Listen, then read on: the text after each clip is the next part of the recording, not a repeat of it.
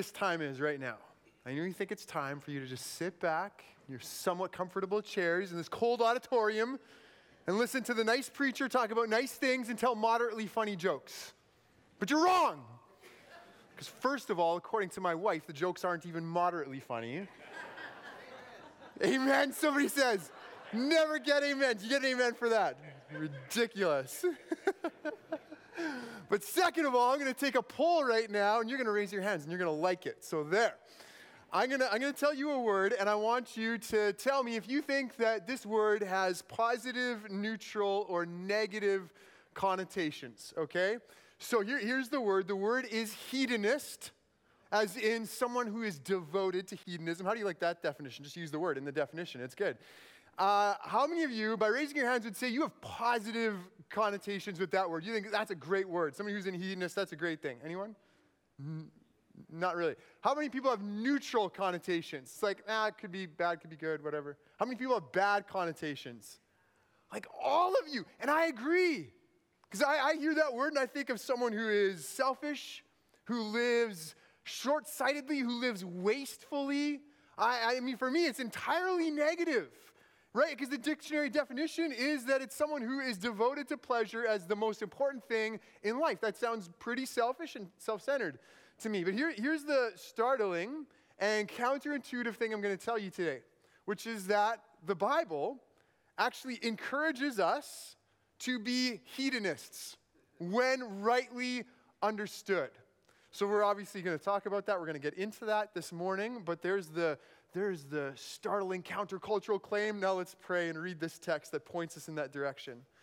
So Lord, again, we come and we give you our hearts. We are so grateful, God, to be able to worship you, to be able to say to you that you are our friend, our first and our last, that you are holy and awesome and glorious in your splendor, and yet that you have come down to us in the person of Jesus, that you have entered into relationship with us, and that you pour out your love on us, Lord, and that you have given us your word, this living and active word that convicts and refines and renews us. And we pray for that this morning. In Jesus' name, amen.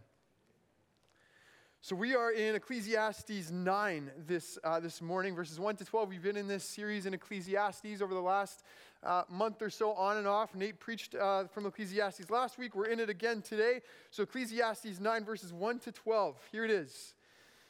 The teacher, as he calls himself, says, "So I reflected on all of this, and I concluded that the righteous and the wise and what they do are in God's hands.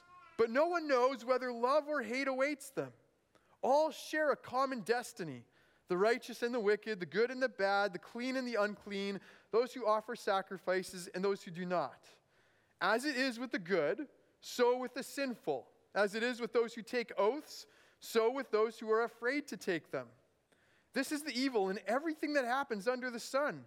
The same destiny overtakes all. The hearts of people, moreover, are full of evil, and there's madness in their hearts while they live, and afterward they join the dead. Anyone who is among the living has hope. Even a live dog is better off than a dead lion. For the living know that they will die, but the dead know nothing.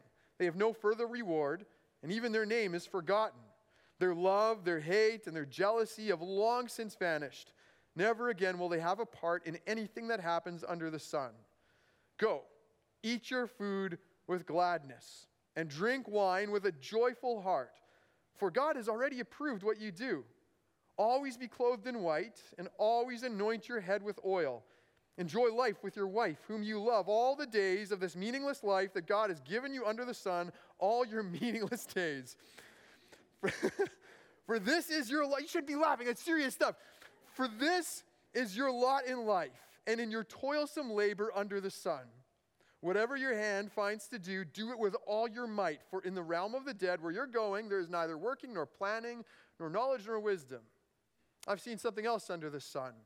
The race is not to the swift, or the battle to the strong, nor does food come to the wise, or wealth to the brilliant, or favor to the learned, but time and chance happen to them all. Moreover, no one knows when their hour will come. All fish are caught in a cruel net, or birds are taken in a snare, so people are trapped by evil times that fall unexpectedly upon them." So what we're going to do is we're going to take this thought in Ecclesiastes, and we're going to trace it, we're going to track it, and we're going to push it out a little bit into some other passages of Scripture, fill it out a little bit. But that's where we're going to go, and we're going to start with where the author of Ecclesiastes starts from, which is death, and particularly the inevitability of it. He says the same fate awaits everybody, whether you're righteous or unrighteous, good or evil, same thing. And he says this kind of about life in general. Something Jesus says too in the Sermon on the Mount. Jesus says, look, God causes the sun to rise on the evil and the good and sends rain on the righteous and the unrighteous alike. Life happens to them all. I mean, can you imagine if this wasn't the case? If like in November when we've had 40 days and nights of rain, that's not a prophecy, that's just a factual statement. Even though there's not 40 days in November. Can you imagine if, Nate, as the one righteous person among us, everywhere he went was just this, ray of sunshine? It was raining everywhere else, but everywhere Nate went, it was just this beam of, we would have the greatest youth ministry ever. Everybody would be like, I want to hang out with Mr. Sunshine, right? But that's not the way life works. When it rains on all of us. When the sun shines, it shines on all of us. Life happens to all. But the teacher's concern isn't just with life in general, it's about death in particular. He says it doesn't matter who you are, where you've come from, death is going to hit you. It reaches everybody. He talks about the madness in the human heart as we live. I don't know if this is exactly what he's talking about, but you think about the frantic, panicked pace that a lot of people live life at. I grew up in a small town in Manitoba. Pace of life was a lot slower. In Lower Mainland, life feels really, really hurried and rushed often. And I know some people have lived in places like Hong Kong and Toronto and LA and New York, way busier places. Yet people rush and they rush and they rush and they try to accumulate as much stuff as they can and build up as much notoriety and status as they can. They rush and they rush and they rush and then they die. All of them. They're in the grave. And you can just hear the teacher in Ecclesiastes saying, what's the point of all of this? You live life with this stress, with this panic, but you all end up in this same place. Now, for all the angst that the teacher has, he does say it is better to be alive than to be dead. After all, the living know something, even if the only thing they know is that they're going to die. At least they know something. The dead, he says, they know nothing. They have nothing. It's just the end of the road. Now, look, we can, as people in wake of the resurrection of Jesus, we can know that death is not as final as the teacher thought it was. We know that there is life after death because of the resurrection of Jesus. That's what I mean. We take the thought in Ecclesiastes, we push it further, we push it through to other texts, but we can agree with him about this, that no matter who you are, you end up there in the grave. Doesn't matter how strong you are, how healthy you are, how smart you are, everybody ends up there. I've said a few times there are these mega billionaires like Jeff Bezos of Amazon who are investing their billions in medical technologies, trying to enable them to extend their life by another century or two. Even if that works, it's just delaying the inevitable. Death has pretty much a perfect track record with one notable exception. Who am I talking about? There you go. You guys are all over this interactive thing. That's great. With one notable exception, death has a perfect track record. It's inevitable. And not only is it inevitable, but the teacher says it's also unpredictable, at least the timing of it. He says this again about life in general. That again, your strength, your health, your wisdom, your intelligence, all of these things might increase your odds of more favorable outcomes, but that in the end, life is kind of random, right? You can't avoid bad outcomes. He says the race is not to the swift, or the battle to the strong, nor does food come to the wise, or wealth to the brilliant, or favor to the learned, but time and chance happen to them all. Think about that, the running race metaphor. You know how when you watch the Olympics, you're watching all these sports that you never pay any attention to for 4 years, and then all of a sudden, everybody's an expert for a week or two? I know zero things about the current state of women's 110-meter hurdles or 100-meter hurdles, whatever. I have no idea. But every 4 years you're watching, you're like, oh, these are the good ones. And I remember years ago watching the Olympics, the Summer Olympics, and Canada's not very good at the Summer Olympics. We like snow and ice because we're weird. We're a weird country.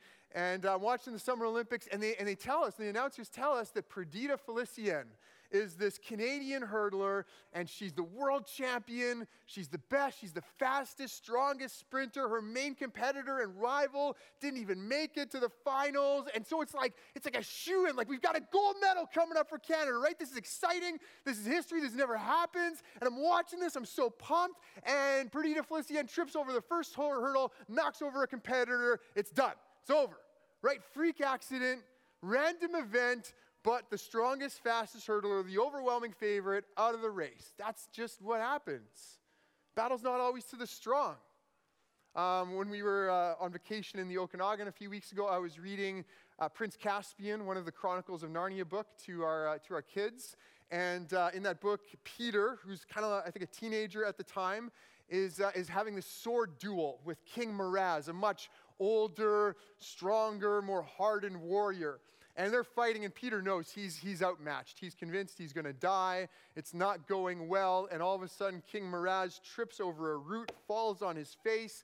Two of his main right-hand men come and plunge their swords in his back because they want to usurp the throne. And now Peter has won the battle. Not because he was stronger, but because the guy tripped over a root and his own men were traitors. Battle's not always to the strong. These kinds of random things happen. But again, the teacher's point is not just life in general, but death. That the timing of death is unpredictable. You don't know. You don't know when your hour might come. That's what he says. He says, moreover, no one knows when their hour will come. You have no idea if today might be the last day of your life, right? There is this unpredictability to death. And he talks about a fish. He talks about fish who are trapped by a net. You just imagine you're like a tuna swimming along with your tuna pals, and you're enjoying this clear blue waters, and all of a sudden the circular net descends, and it wraps you up, and that's it. You didn't know it was coming, right? You didn't know that was your last day, but there it is.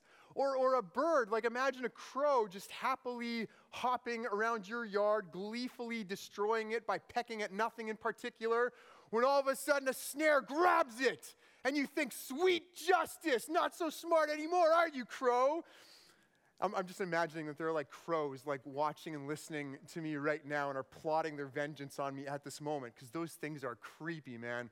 But anyways, the snare catches it, it's gone, it's done. It didn't even know what was coming. And I've been thinking about this a little bit more recently. This is going to sound a little bit goofy to some of you, but I have become more aware that I'm getting older. So a couple weeks ago, I was having a conversation with a 21-year-old. And I don't know how it came up, but I said, well, I'm still pretty young, aren't I? And he goes, well, how old are you? And I'm going to tell you my age. I never do this because for years I've been embarrassed that I'm a lead pastor at the age I am. But here it is. I said, I'm 36. I'm turning 37 next month. And he says to me, well, yeah, you're like middle-aged. It's like, what? I'm middle-aged now? This is how 21-year-olds see me? Man, it was a real wake-up call. It was a shock to the system. It's like, whoa, my life is half over. That's it. I mean, it could be 99% over for all I know. Who knows, right? You don't know when it's going to come. And so, you kind of think, okay, well, if that's the case, then how have I lived my life? If I died today, would I be able to look back and say, yeah, I feel good about how I spent my life, what I was devoted to?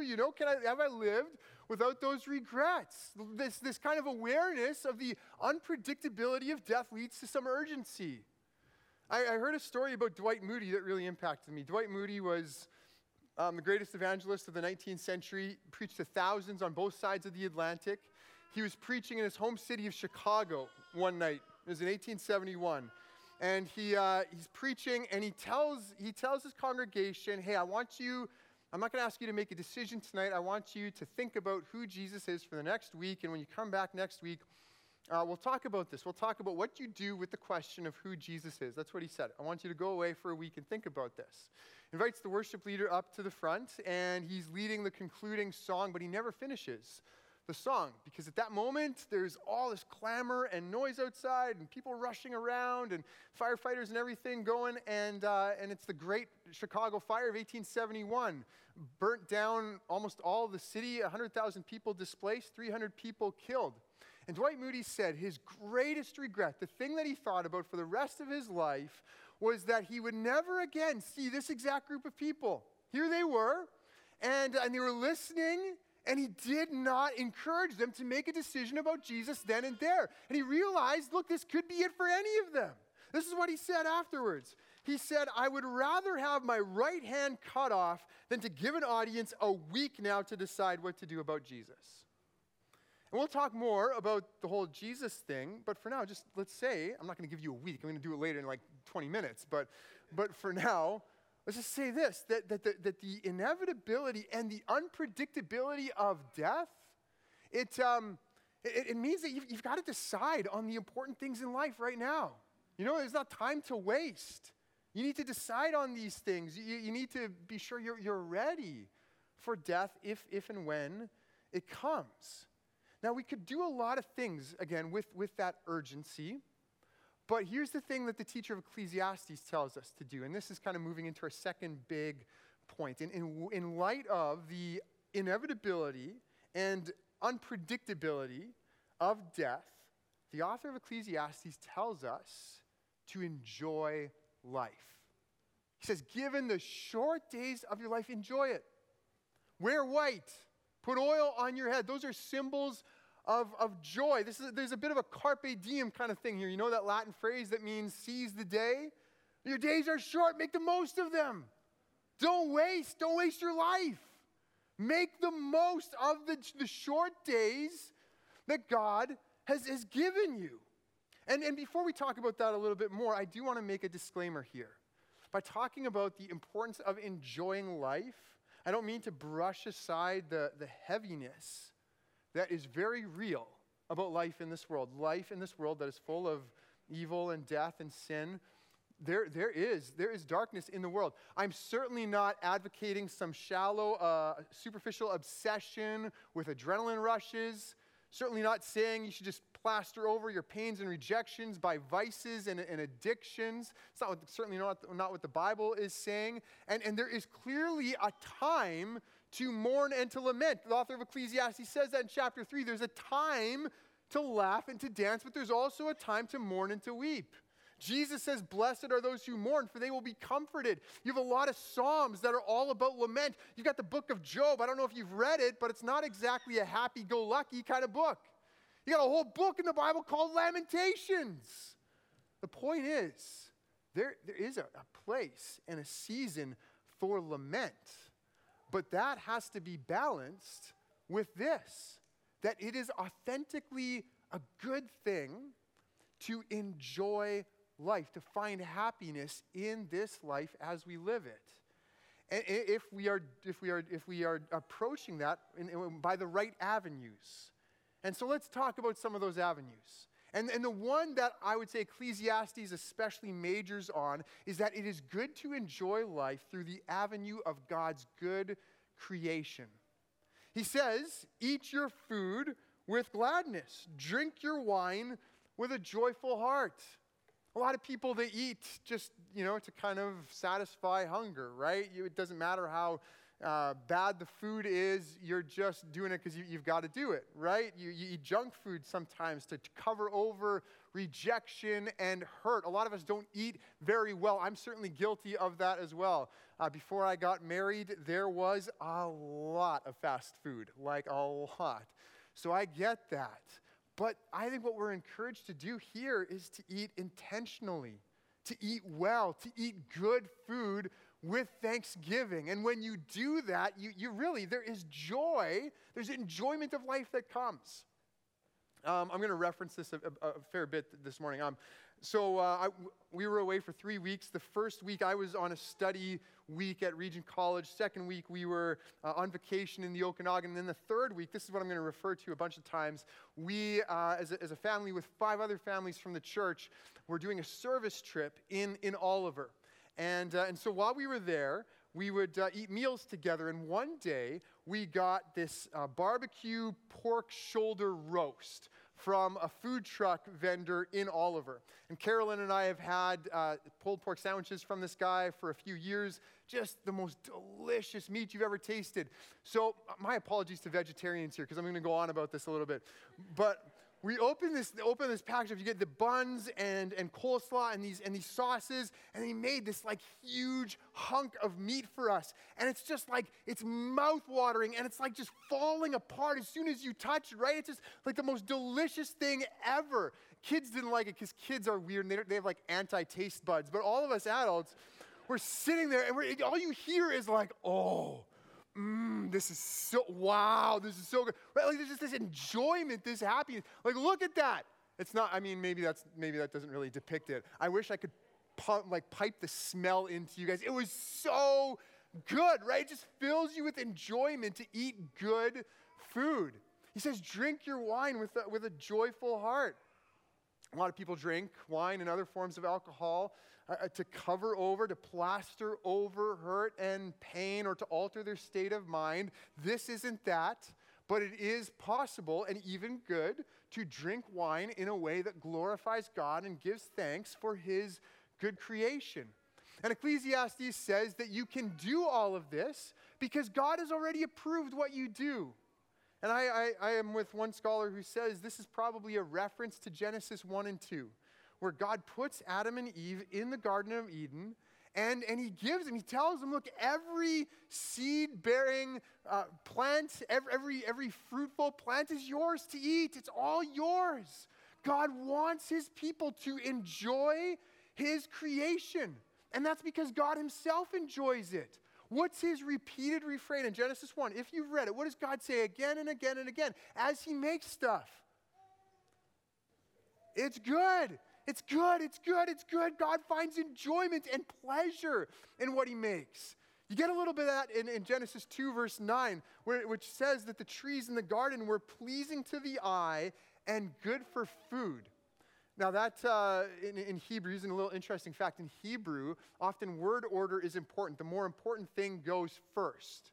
And so what's interesting here is that it could be that the aesthetic value of the trees, the pleasing beauty of the trees is actually as important or even more important than the functionality of the trees. That God makes his creation and he says, this is beautiful, it's good, I enjoy this. And by the way, this is a bit of a side note, but it's a really important one. This is one of the foundations for why it's good to enjoy life, to enjoy creation, because this is actually who God is. If we're made in his image, we're supposed to reflect him, and this is who he is. Nehemiah 8 verse 10 says that the joy of the Lord is our strength. Now that's not just the joy that God gives to people, it's the joy that God himself has. He has joy. We see it in Jesus. We see Jesus feasting and celebrating with people in the Gospels. We see Jesus turning water into wine at a wedding and apparently cultivating a certain amount of happiness and enjoyment in that place. Jesus says in John 15, I've told you this so that my joy may be in you and that your joy may be complete. You hear that? He's got joy and he wants it to be in us. We honor God. We honor our Lord when we find joy in life, including in creation. That's why he's made it so beautiful. Again, Okanagan trip reference. So in the mornings we would work, including the kids. I'll talk about that more later on. Free child labor apparently is what we're all about. So the kids would work. And then in the afternoon, once we were finished our work, we could do whatever we wanted. Which, because it was 40 degrees outside, what we wanted to do was to be in the water every single day. And so we would go to different beaches and waterways, and on Friday we kind of said, look, let's go to the beach that everyone agrees is the best beach. And nobody could agree. There was no consensus, and so we decided, let's go to a new beach. None of us have ever heard of anyone going there in OK Falls. Like, who talks about going to Okanagan Falls except for Tickleberries? So let's just go there. We know there's a beach there. Let's try that out. So we go, and it turns out it's the best beach. It's maybe the best beach ever. Somebody said, I've been to Hawaii, this is better. So that was a quote, real thing. Okanagan Falls. Don't tell anybody. Go there. It's the greatest because for kids especially, the water is like waist deep, 100 meters out and more. There's a splash pad and a playground right there. The sand is beautiful. The water is warm. I hate cold water. It was like a bathtub. That was perfect. It was awesome. And the view was just incredible. Like it was so beautiful. And so some of us are just kind of sitting there in the water, in this sand, looking out. Our kids are having an amazing time. And it's just like, this is so good. Thank you so much, Lord. You know, we often talk about the problem of evil in the world. Like, why is there evil? We could actually ask the question, why is there good? Why is there beauty? Given all the sin and death and evil in the world brought about by our own actions, why is there such good and beauty still in the world? But there is. And it's such a cause for thanksgiving. So again, because of the shortness of our days, the inevitability and unpredictability of death, enjoy life. Enjoy life through God's creation, His good creation. Make the most of it. Paul says in 1 Corinthians, whether you eat or drink or whatever you do, do it all for the glory of God. Enjoy life through God's good creation. First avenue. Second avenue. Let's take that, for God has approved what you do, and push that a little bit further. Another avenue of enjoyment in life, in the light of the certainty of death, is obedience. At the end of Ecclesiastes in chapter 12, we read, now all has been heard. Here is the conclusion of the matter. Fear God and keep His commandments, for this is the duty of all mankind. So this is our duty. This is our responsibility to obey God. But it's not just our duty. It's also, again, a source of enjoyment. Psalm 19 says, the precepts of the Lord are right, giving joy to the heart. The commands of the Lord are radiant, giving light to the eyes. In John 15, that passage about Jesus saying, may my joy, I want my joy to be in you. Right after that, the next verse, Jesus says, my command is this, love each other as I have loved you. There's some connection between joy and happiness and obeying God, living the way that He has created us to live. See, you've probably heard your parents say this. Maybe you've said it to your kids. I know I've said it here before. But we often think of rules and commands and instructions as being a deprivation of joy, right? It's like it's meant to keep us from having fun. That's kind of how we think about it sometimes. And certainly bad rules and laws do that. And I would say the further and further our Western culture flees from its rootedness in Christian faith and a biblical kind of worldview, the more of those kinds of rules and laws we're going to see that are actually a hindering of human flourishing, a hindering of living the way God intended us to live. However, good rules and laws, especially the command of Jesus to love God with all our heart, soul, strength, and mind, and to love one another, obeying those commands, well, that leads to happiness and to joy. And we see that in all kinds of ways. We see it, for example, in our relationships with our spouses. You know, if you're married, do you experience more happiness if you honor and respect and love your spouse, or if you disregard them to pursue your own selfish satisfaction? You know, men, let's say if you're walking along with your wife, and in the other way comes this very attractive woman jogging like in a sports bra. If you might get some fleeting satisfaction by taking a good look. But I guarantee you will be undermining the joy and happiness in your marriage. And if you're caught looking, that deprivation is going to be pretty immediate and swift. Right? There's happiness and joy in laying those things down in order to love and respect your spouse.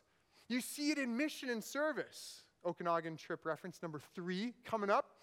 I said we worked in the morning, so we were there with an organization, a ministry called the Gleaners.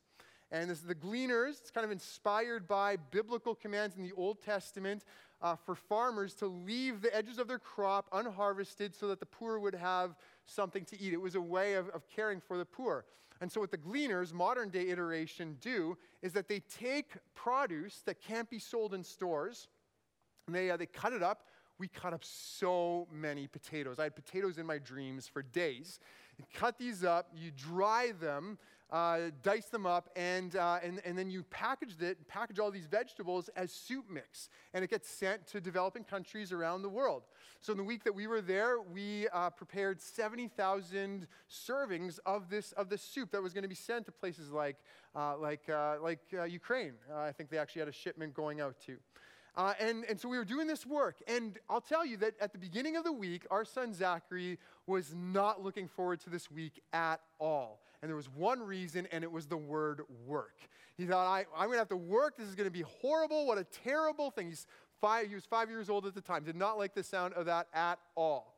He's 6 now. I know that sounds like it was like years ago. It was just 2 weeks ago. He had a birthday a couple days ago. Anyways, So Zachary, at the end of the week, we all go around the group and we're all sharing the thing that stood out to us or how God spoke to us and worked in us. And Zachary, along with a bunch of other kids, said their favorite thing, their number one thing in the week was working. I mean, they had fun jobs, but I would think that part of the joy, part of the happiness they experienced in working was because what we were doing was kingdom building work. We find enjoyment when we work in ways that honors God and loves others, that serves others. Saw it even this last week, Summerfest. There were a lot of people who put a lot of work into that. I know one person, I won't tell you his name because he doesn't like the spotlight, but he was hanging lights outside in the downpour of Wednesday night. There were a lot of people who worked hard to put this event on, and it was incredible. It was so good. We had people from the community, like Tati said in the video, who we had never met before, who walked in. It was like a couple, maybe half a kilometer away. They heard the music wafting over the trees, and they were like, what is that noise? And they followed their ears. They thought it must be in Myrtle Park. They end up in the church. They end up meeting a whole bunch of us. It was so good. It was so good for us to work together to love our community and provide an opportunity to make our love for Jesus known in this place. You see this happiness that comes from obedience in worship, right? The loving God with all our heart, soul, strength, and mind. There's a joy in that. Final reference of the Okanagan trip. Every night we'd worship together and we do devotions with the families. And those times of worship, just in a circle, 20, 25 people, that was my highlight. I love that so much, just worshiping our God, expressing our love for Him together. This is what we're instructed to do. This is how we're meant to live, and there is enjoyment in that. I know that's counterintuitive, right? Obeying God's commands, His instructions to love Him, to love one another is actually one of the greatest avenues of genuine joy and happiness that we can experience in this life. And so given the inevitability and unpredictability of death, enjoy life by obeying God. The final source of avenue of enjoyment we'll talk about is righteousness. Now, I know that's a big, scary, theological sounding word, isn't it? Righteousness. But what it means at its core is right relationships. That we enjoy life when we are in right relationship with others. You know, some people, they live with this like bitterness inside of them, right? With this resentment towards others. They can't let some hurt, some slight, some pain go. And they live with this and they just waste their life holding on. There's a lot of people who have said things like this, but as a basketball fan, we're going to go with the late, great Kobe Bean Bryant, who said, life is too short to sit around and hold grudges. It doesn't make any sense to do it. This is what a lot of us do. And so righteousness, living in right relationship with others, actually leads to joy. Ecclesiastes gets at that by talking about, again, he says, enjoy life with your wife, whom you love. There's a lot of joy to be experienced when you are in right relationship with your spouse. When there's this unresolved conflict, this tension between you, that's going to really suck the joy and the happiness out of your life. But if there is this constant pattern of reconciliation and confession and forgiveness, well, that's going to go a long ways in cultivating joy. But the Bible pushes that even deeper. And points to the most fundamental relationship we have as humans, which is our relationship with our Creator. with our God. And the Bible tells us that this relationship is the greatest source of enjoyment in life. Psalm 68 verse 3 says, "May the righteous be glad and rejoice before God. May they be happy and joyful." See, we think about following Jesus, and following Jesus is challenging. It's difficult. There are seasons where you just don't know where he is, and it's really hard. But at the same time, to follow him, to know him, to live in relationship with him, brings joy, brings happiness to the heart. Psalm 37 says, "Delight in the Lord, and he will give you the desires of your heart." When you make him front and center, when your eyes are set on him, when your heart is set on him, your Lord, your maker, then everything else in life is able to give you proper enjoyment. See, what often happens is that we load created things in our life with the expectation that they are going to give us happiness and meaning and identity. And they're not made for that. They can't bear the weight of that. But when you have your heart set on God and are deriving your greatest satisfaction and joy from him, then everything else is able to take its proper place. I had this fresh understanding of this a few weeks ago. So those first 2 weeks that I was away, the study week and the week of vacation, I spent a lot of time on the bus, riding to and from Regent College, and spent a lot of time on my paddle. I was a little antisocial during the vacation week. I just spent a lot of time on my paddleboard in the middle of the lake. That's why I'm a little bit more tan than I usually am. But those were times of reflection for me, because I was coming off a very busy season of ministry. I think I'd preached something like 21 out of 22 weeks. I was tired, feeling somewhat disillusioned, wrestling with the same old questions I've often wrestled with about why isn't there more fruit? Why am I not, experiencing more joy in this? And not for the first time I realized that I had made ministry and ministry success an idol in my life. I was deriving so much of my identity and my meaning in life from my work here at the Bridge. And marriage and kids and ministry, these are really good things. But I realized that if that is the basis for my life, those are fleeting. Those are fleeting things. Those things can be taken away. And so those weeks of reflection were a time for me to say to God once again, God, look, you've got to be everything to me. Your love is the one thing that's not fleeting, that isn't fickle. Your love is the one thing that's dependable and that's enduring. I want you, I want my relationship with you to be the most important thing in my life. It was an opportunity to lay down that idol, particularly of ministry success, in a fresh way.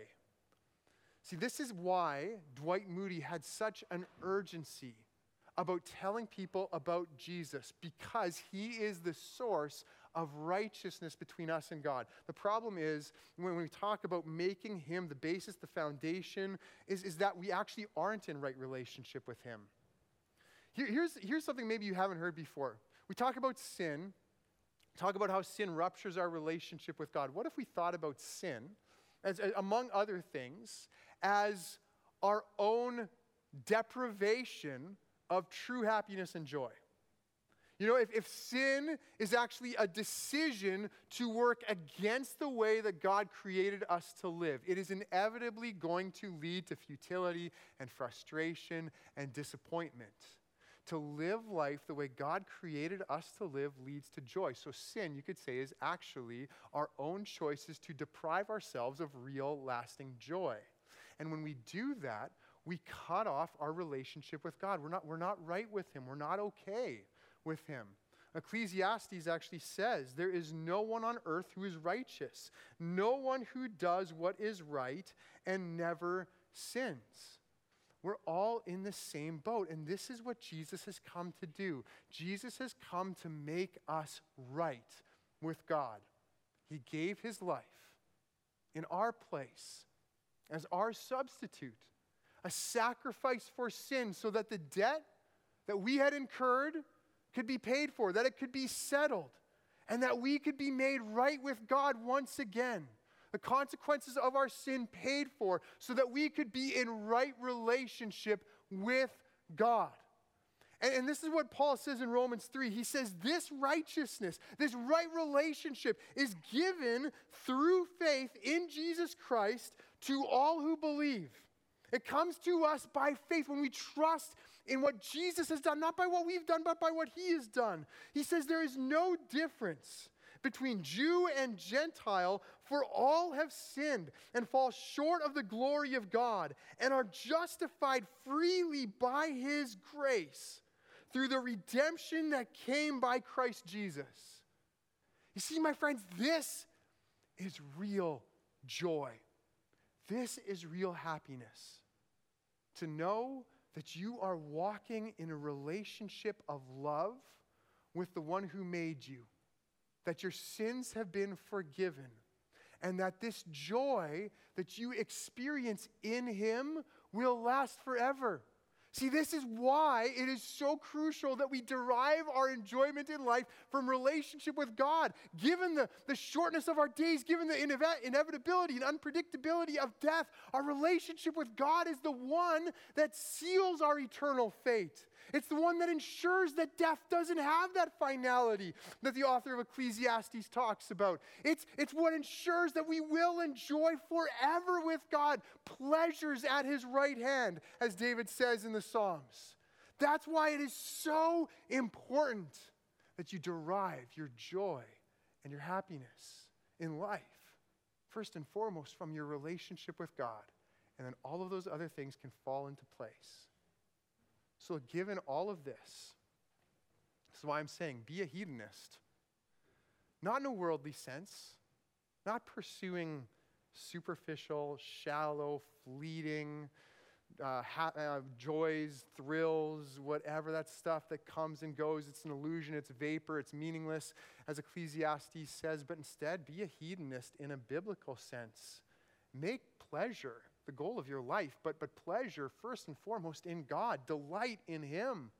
Find your pleasure in obeying him, in loving one another and loving God. Find your enjoyment and your pleasure in enjoying God's creation with gladness and with thanksgiving. Pursue lasting happiness. Stop, as C.S. Lewis said, and I quoted this a while back, stop playing around making mud cakes in the slums when a vacation at the beach is offered to you. There is happiness in God. Pursue it with all your heart. Let's pray, and then we're going to do this. We're going to express our joy, our happiness in God, and what he has done for us in Christ through communion. So I'm going to invite the servers to come on up, and let's pray. Jesus, we praise you, Lord, for the joy that is available to us in life, for the enjoyment that you make possible in life. We know, Lord, that there are people who are mourning, people who are wearing the heaviness of life. We don't dismiss that. Your word doesn't dismiss that at all. But I pray, Lord, even for those who are in that place, Lord, that they would turn their eyes to you and that they would know that in you they have a love and a joy and a peace and a hope that transcends the circumstances of this life. I pray, Lord, that they would be right with you, that our hearts would be right with you, and that you would fill us with your Holy Spirit, that you would anoint us, Lord God, with your presence in a fresh way today. I pray that we would repent of all the ways that we have sought happiness in useless, meaningless, illusory ways, and that we would put our hope and our trust and our joy and our meaning and our identity in you, the only one who is able to bear the weight of all of that. God, I pray that you would give us a clear sight, clear eyes, Lord, in terms of what you have created us for, so that we can live in the fullness of joy that comes in you. And Jesus, we thank you most of all that you gave your life for us, that you have made us right with you, that while we would have been condemned on our own in our sin, that you have done what is necessary to reconcile us to God, to make us new, to give us life eternal. Thank you, Jesus. In your name, amen. Thanks for joining us at the Bridge Church in this way. If God has spoken to you through His Word, or if you're wanting to reach out to pray, or just wanting to know more about our church, access our website. There you can connect with us and also have access to other contents. We are a church that lives to know Jesus Christ personally and to make Him known. We believe He is the hope of the world and wants to give you hope as well. We believe the best news ever has come in, and through Him, may you know more of Him and make Him known today. We'd love to hear more from you.